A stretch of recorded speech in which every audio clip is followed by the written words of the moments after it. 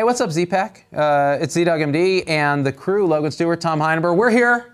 What's up? Hey, today we're going to be talking about what Z learned at the hospital today. Today, I done did my rounds. That's why I'm all dressed up. And to protect HIPAA, I'm going to amalgamate my learning experiences over months in the hospital as opposed to just today because I don't want to give away any PHI. By the way, settle this. You're a real doctor? I thought you were just an internet doctor.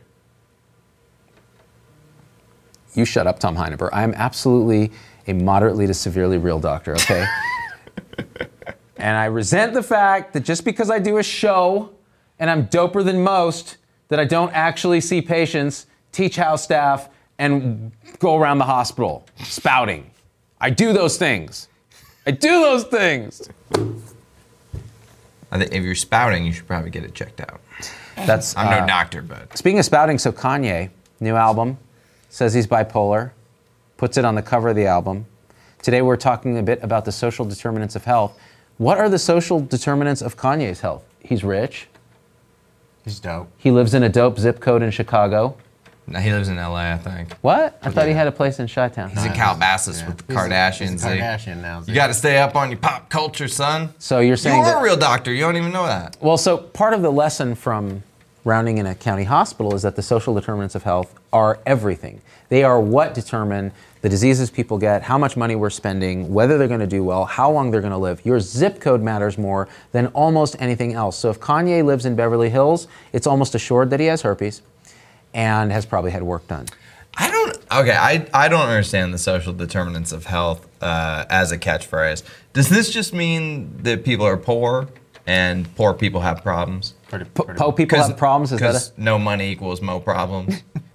So that's interesting. No money does equal mo problems, and mo money equals mo problems. The magic number seems to be in the studies around $70,000 where you're able to take care of yourself and have not so many mo problems. But after that, mo problems. Before that, mo problems. Po problems versus mo problems. Anyway, so the idea is that when you round well put. At a county hospital, it is impressed on you very clearly that many, if not most of our diseases of, especially chronic disease, substance abuse, diseases of neglect, are influenced by your zip code, by your resources, by the social structures and supports around you. In other words, the so-called social determinants of health. The 90% or so of the influence in our society that influences your health that isn't the healthcare system, right? But it directly falls on the shoulders of our healthcare system in the United States to try to treat and manage these problems that then result from social failures. So I will tell you, we see tons of substance abuse. We see the sequelae of substance abuse, liver disease, et cetera. We see infections due to intravenous drug use. We see untreated hypertension, diabetes, obesity, and kidney disease that result from diseases of people eating bad food in a food desert while smoking and drinking alcohol and abusing drugs without the tools, resources, or education to actually change any of that. And then the conditioning of that same patient population to resist any sort of education to try to change that behavior because it is hard, it's expensive, and it's been conditioned so long that it's difficult to change. Is it conditioning though, or is it just the reason these people live in these impoverished circumstances is because they have this shitty mental attitude that would make them non-compliant patients? No, I don't think it's that. And I'll tell you because it's a self-fulfilling thing, right? So you're born into poverty, you have a bad family situation, there's abuse and the childhood sort of adverse experiences that we've talked about before on the show, everything from sexual abuse, physical abuse, emotional abuse. Then that cycle affects your development, you then fall right back into the same pattern of abuse with your own children. There aren't a lot of resources to draw on, and the only thing you know and can model on are these very maladaptive behaviors. Well, what does that do to our healthcare system? It costs a lot of money because you end up with lots of different diseases, everything from the psychiatric, mental health diseases to actual physical diseases, hypertension, diabetes, stroke, heart disease. And there's plenty of evidence that patients, if you're born in the wrong zip code, your lifespan is shorter than someone born in a different zip code that changes your social determinants of health.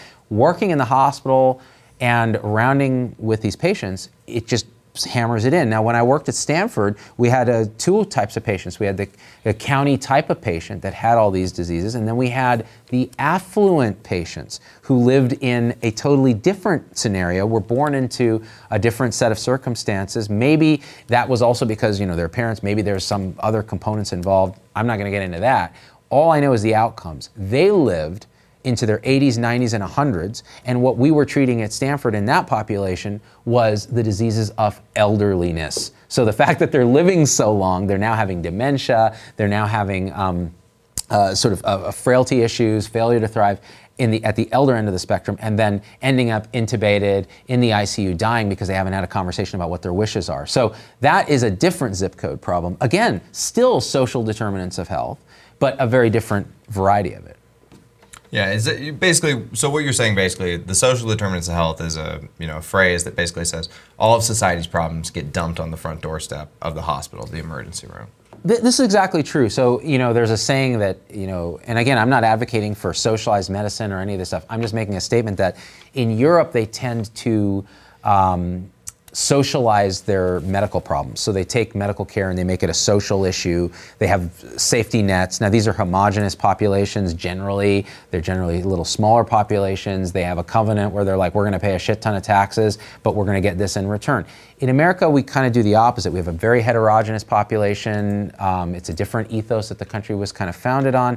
And the idea here is that we medicalize our social problems. So if it's a disease of poverty or a disease of neglect or a disease of social situation and abuse, we then make it a medical problem, and then we spend 18% of our GDP on healthcare, and all of it lands on our front doorstep. Like when that Baltimore patient dumping story came out, everyone blamed the healthcare system. Well, what was really to blame? Could it be the social determinants that led that poor patient with mental illness to be neglected, to end up having to use the emergency department for social services, et cetera? Have we, as our politicians, as our society, have we let ourselves down in that sense? Now, these are broader questions. Now, if you're very conservative, you may feel like, well, no, people have to take responsibility for themselves. They pull themselves out of poverty, et cetera. And then, the liberal angle maybe, no, poverty is created by social circumstances and bias and et cetera. I think both are true and partial. I think there's truth on both sides of the political aisle of this, and you don't have to be a crazy extremist on any end to be right. I think the truth is somewhere in the middle. So the question is, what is wrong? Well, I think it's wrong to try to medicalize all our social problems because we know it doesn't work. I see it today in the hospital. It costs a ton of money when we're bandaging up a social problem that could have been prevented, could have been headed off at the pass. And then the problem is we're perpetuating it for the children of people in these situations. And and again, like I said, at parts of Stanford, you have people living to ungodly old ages because they are affluent, they have medical care, they have good nutrition, they have social support. And now you're dealing with the costs associated with them living that long. And we haven't really had a good conversation about, should we have a talk about what happens at end of life and where the resources should go, et cetera. Danielle Johnston makes a good point. She says, for your 5-minute show, I had an idea for a show about how poor dental care leads to other problems and inability to pay for dental care. It does seem to be a big thing that, the poor have crazy bad teeth. This is a great... Got grills. Hey, rob That's the where jewelry grills store, came tell from. them make me a grill. Yeah, because you're covering up your shitty teeth. Mm-hmm. I didn't realize that was, I thought it was just to be dope like Nelly. Because Nelly has... Well, this is actually, it's interesting. Danielle was her name? Danielle Johnston. Danielle Johnston. Danielle, you're spot on, and I'm glad you brought up that new 5-minute show that's going to happen soon. Dental, or the oral systemic connection has been postulated a lot by dentists, that systemic disease is associated with poor dental disease. Now the question is, what's causative and what's correlation? So it turns out being poor, having poor resources, poor diet, poor time to take care of dental hygiene, go see the dentist, poor access to care is associated with bad teeth. It's also associated with bad health outcomes for everything else because your heart also requires a certain degree of maintenance, and so do your kidneys and your blood pressure and those kind of things. So in that, and diet, nutrition are a key component of that. Exercise, feeling safe, stress levels that come with living in poverty and feeling in danger, adverse childhood experiences are associated with adult chronic disease, and it's felt to be more complex. And actually, could something be set up even in childhood that leads to an inflammatory or stress cascade that causes disease as adults? The teeth and the body are correlated that way, so you can look in the mouth and actually get a sense of what might be going on in the body. It's interesting, I don't know if I'm violating HIPAA, but no, I'm not actually. I knew a dentist who knew the dentist who took care of Steve Jobs and said that his teeth were terrible. Just had horrible dental situation. And the question is, was he highly stressed?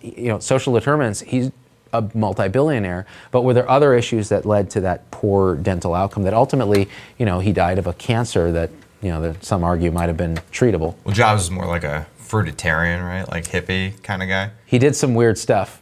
He also did a lot of acid, which increasingly, I highly recommend you check out Michael Pollan's book about psychedelics. There is something about psychedelic use and the mind-expanding properties of that and having sort of these so-called spiritual experiences that is common with many highly successful entrepreneurs and the like. Let me throw something at you real quick and just see how you feel about it. Nicholas Taleb has this idea that sort of Europe is a non-ergodic system, which basically means Europe isn't in a state of homeostasis where they have permanent caste systems. And if you're born into a class, you stay in that class. Whereas America is a dynamic system where you move in between classes over time. So most wealth in America is lost by the second or third generation. So if you end up in impoverished circumstances, it is partially your fault and your responsibility in Taleb's worldview. What do you think about that? I think it's complicated, and I'd love to see actually the data that shows that Europeans are stuck and unsocially mobile. If there's that data, it'd be interesting to kind of review. A bigger question, though, here's an interesting question that correlates to that. And again, it has to do with the social determinants of health and health in general. We are very good at measuring gross domestic product. We're very good at measuring economic output per capita, and the United States has been great at that. But what about gross happiness per capita, the feeling of well-being, of being supported, et cetera? Over the years in the United States, even though we've grown our gross domestic product, gross domestic happiness has been stagnant. And we see increases in suicides, increase in substance abuse, narcotic use, et cetera, almost the medication of psychic pain. I'd like to see the data on Europe. Some of it is not good. Some of it, from what I understand, is actually better than the US. And there are countries that have a greater happiness quotient than us. So would it matter if people have a better sense of well-being, better overall health, and better happiness, that we're not as socially mobile? That's a question I posit to you guys, Deepak. Let me know what you think. Well, listen, here in America, you have the right to pursue your happiness, and that means getting Norcos from your favorite doctor in the ER. It's interesting. We have we have the right to pursue happiness. We do not have the right to happiness. It's an important distinction.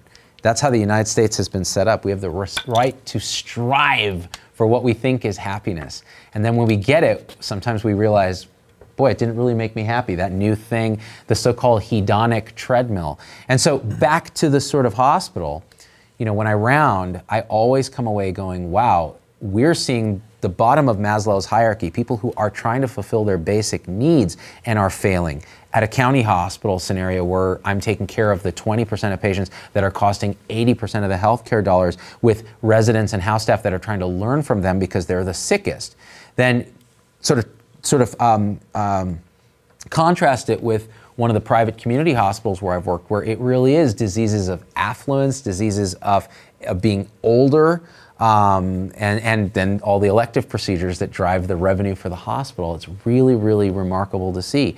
The end-stage renal disease that you see in the affluent population is very different. It may be due to polycystic kidney, something else. They may be on a transplant list. In the impoverished population, it's the disease of hypertension, diabetes, uncontrolled obesity, and so-called non-compliance, non-adherence. And so, these are, until we really confront this issue, we're not going to solve America's problem with overspending on healthcare. We really, really, really have to look at the social determinants as a fundamental issue and take a good look at what we want as a social covenant. Do we want to pursue happiness, or do we want to actually generate happiness, or do we want to do it the way we're doing now, which honestly, whatever you think, our current system is unsustainable and is destined for failure. It's an economic albatross that's going to affect our competitiveness worldwide. And I would actually shift happiness, or what you really mean by saying happiness is you mean meaning. and satisfaction, because happiness is when you get that first hit of opiates. That's happiness, you know. Well, that's interesting. This is a good question. If you were to interview someone while they get that dilaudid burst and their dopamine receptors are firing, I think they would say that they're happy. They would yeah. say they're happy. But a bigger question, I think the way to do those surveys is a bigger area under the curve. Would you say that you find your life to have meaning and purpose? Do you feel happy overall in life? It's a bigger question. And smarter people than us have studied this and have actually looked at happiness in a more scientific way. And it's a newer field, this field of positive psychology, trying to figure out what actually generates meaningful well-being in people. So think about it this way. If you're conscious, if you have a subjective experience of the world, you want to suffer as little as possible and feel as good and as connected as possible. And happiness is really that calculation going towards the positive. So maybe it's... See, people think that we're swinging wildly around topics because we're now talking about happiness and satisfaction and meaning in life. But these things are what's causing this broken system. Yeah, I think the fundamental question is, what should we be about? If you're unhappy, if there's misery in your life, and I'm talking about a billionaire who, like Steve Jobs, who's striving and grinding his teeth and not brushing them, if his definition of happiness is material success, but inside he's actually not happy, he's stressed, he has a cortisol response, etc., his health is going to suffer, and we're all as a system going to pay for it. An impoverished person with adverse childhood experiences in a ghetto is going to suffer a similar degree of health deficit, just from a different cause. So we really need to ask ourselves what happiness is. Because the poorest person in India, they've studied this, who lives in a family unit with everybody under one roof, has a sense of community, and even though they're struggling, they report self-reported happiness higher than a middle-class person who has all their material needs sort of satisfied. You know, if you look probably at their cortisol levels, they're probably lower, and there's probably some degree of health benefit to that. So these are questions that we need to have. Yeah, we're scattered, we're always scattered. But the truth is, it's scattered with a purpose. It all relates to this common problem of the social determinants of health. We just need to fix it, bro, with socialism, right? That's the thing. That's the name of our show, Scattered with a Purpose. Scattered with purpose. Yeah, that's it, scattered with purpose. What really kind of matters with ZDogg MD? Yeah. Socialism or bust? I don't think any of us here sitting here believe that socialism is the answer. We're kind of three libertarians in a way. I skew a little more liberal libertarian. Tom is an anarchist. Listen, I have a child on the way, and there are three things that every child needs to hear. I love you. I'm always here for you. Communism has failed every time it's been tried. You pretty much nailed it on all 3 points. By the way, I think you just announced that your wife is pregnant. That's right, yeah. Is it yours 100%, or is it just speculation? I mean, you know, we never know these things until they come out. See how it goes. You're going to get so many anthrax spores for your wedding shower, like, because it's Tom Heineber. I hate you so much. Tom Heineber is going to be the envelope, and then anthrax spores aimed at you, not at your wife or child, which are going to be amazing. By the way, you said you picked a name already, but you're not going to reveal it. Can't reveal it yet. But you said Sorry. It's the whitest, most white privileged name you could ever come up with. That's right. That's right, because you have to perpetuate the class system in America. I'm kidding. You don't have to. You're just going to. The social determinants of health. I don't know. I think we're out. I hate you so much, Tom Heineber. Let's do it. Bye. Hey, it's Dr. Z. Thanks for getting through the whole episode. That's a huge accomplishment. And so at this point, I just got to ask you for a few favors, because it just helps us so much if you leave a review on your favorite podcast platform and subscribe. It just really helps the algorithms to get this message out to others.